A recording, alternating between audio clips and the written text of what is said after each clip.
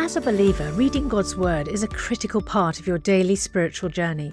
And because it's so important, we've created a unique new resource to help you immerse yourself in biblical truth and open your eyes to all God's Word has for you. It's a free PDF download called The Word 1-to-1 that takes you on a guided journey through John chapter 1. With biblical text and short commentary, each page provides insights that will strengthen your faith in an easy-to-read guided format. There's truly no other resource like this. Download your free PDF copy today at premierinsight.org/resources. That's premierinsight.org/resources.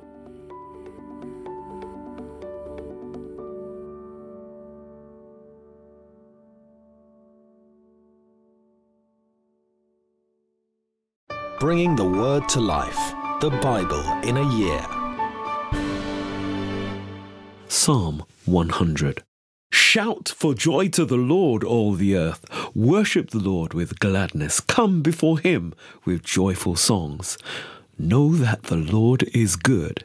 It is he who made us, and we are his. We are his people, the sheep of his pasture. Enter his gates with thanksgiving, and his courts with praise.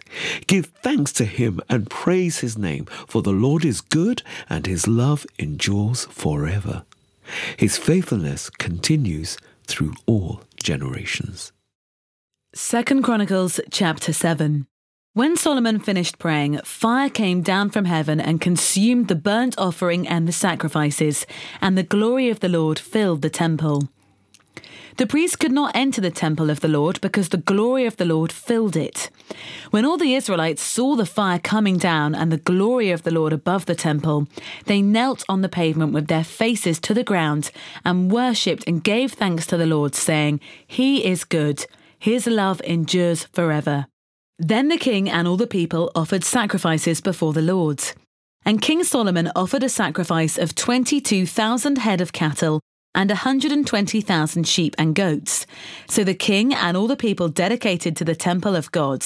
The priests took their positions, as did the Levites with the Lord's musical instruments, which King David had made praising the Lord, and which were used when he gave thanks, saying, "His love endures forever." Opposing the Levites were the priests. They blew their trumpets, and all the Israelites were standing. Solomon consecrated the middle part of the courtyard in front of the temple of the Lord, and there he burnt offerings and the fat of the fellowship offerings, because the bronze altar he had made could not hold the burnt offerings, the grain offerings, and the fat portions. So Solomon observed the festival at that time for 7 days, and all Israel with him, a vast assembly, people from Lebo-Hamath and the Wadi of Egypt. On the 8th day he held an assembly, for they had celebrated the dedication of the altar for 7 days, and the festival for 7 days more.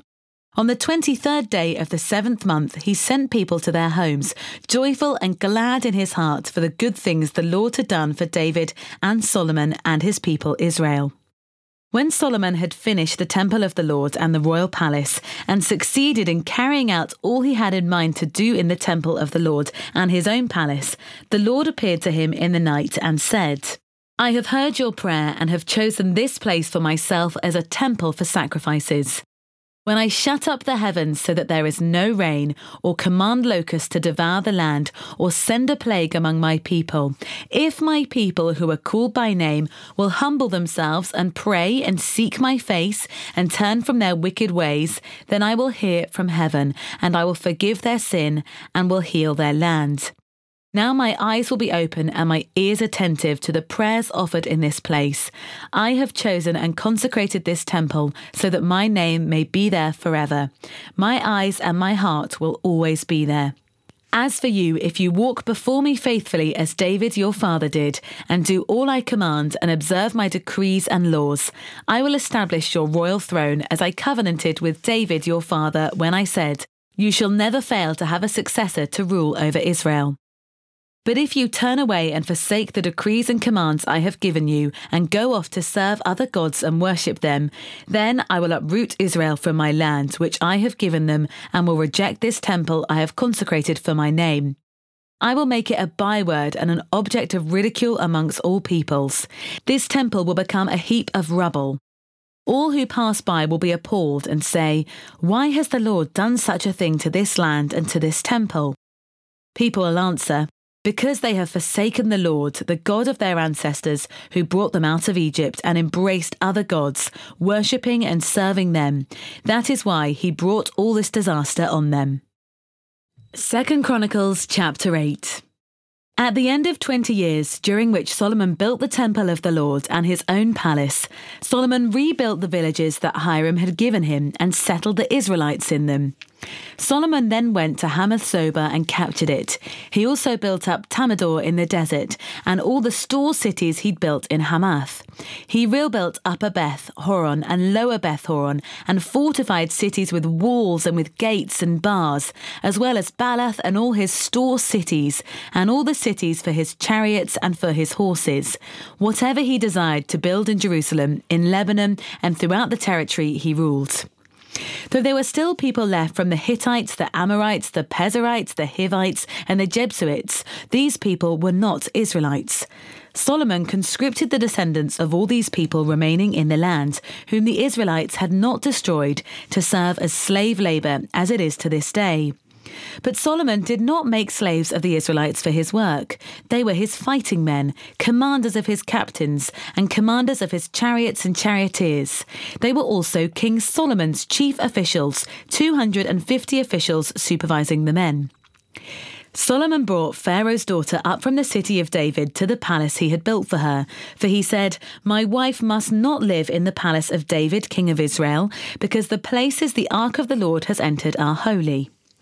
On the altar of the Lord that he had built in front of the portico, Solomon sacrificed burnt offerings to the Lord according to the daily requirement for offerings commanded by Moses for the Sabbath, the new moons, and the 3 annual festivals, the festival of the unleavened bread, the festival of the weeks, and the festival of the tabernacles. In keeping with the ordinance of his father David, he appointed the divisions of the priests for their duties and the Levites to lead the praise and to assist the priests according to each day's requirement.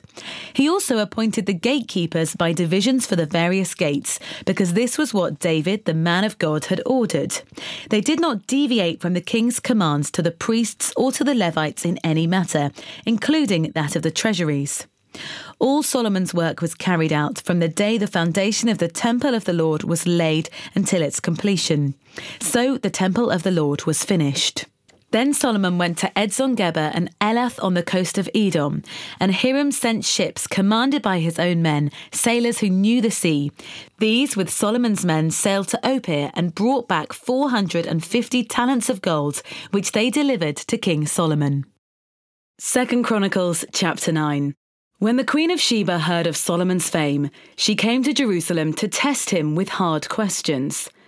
Arriving with a very great caravan, with camels carrying spices, large quantities of gold and precious stones, she came to Solomon and talked with him about all she had on her mind.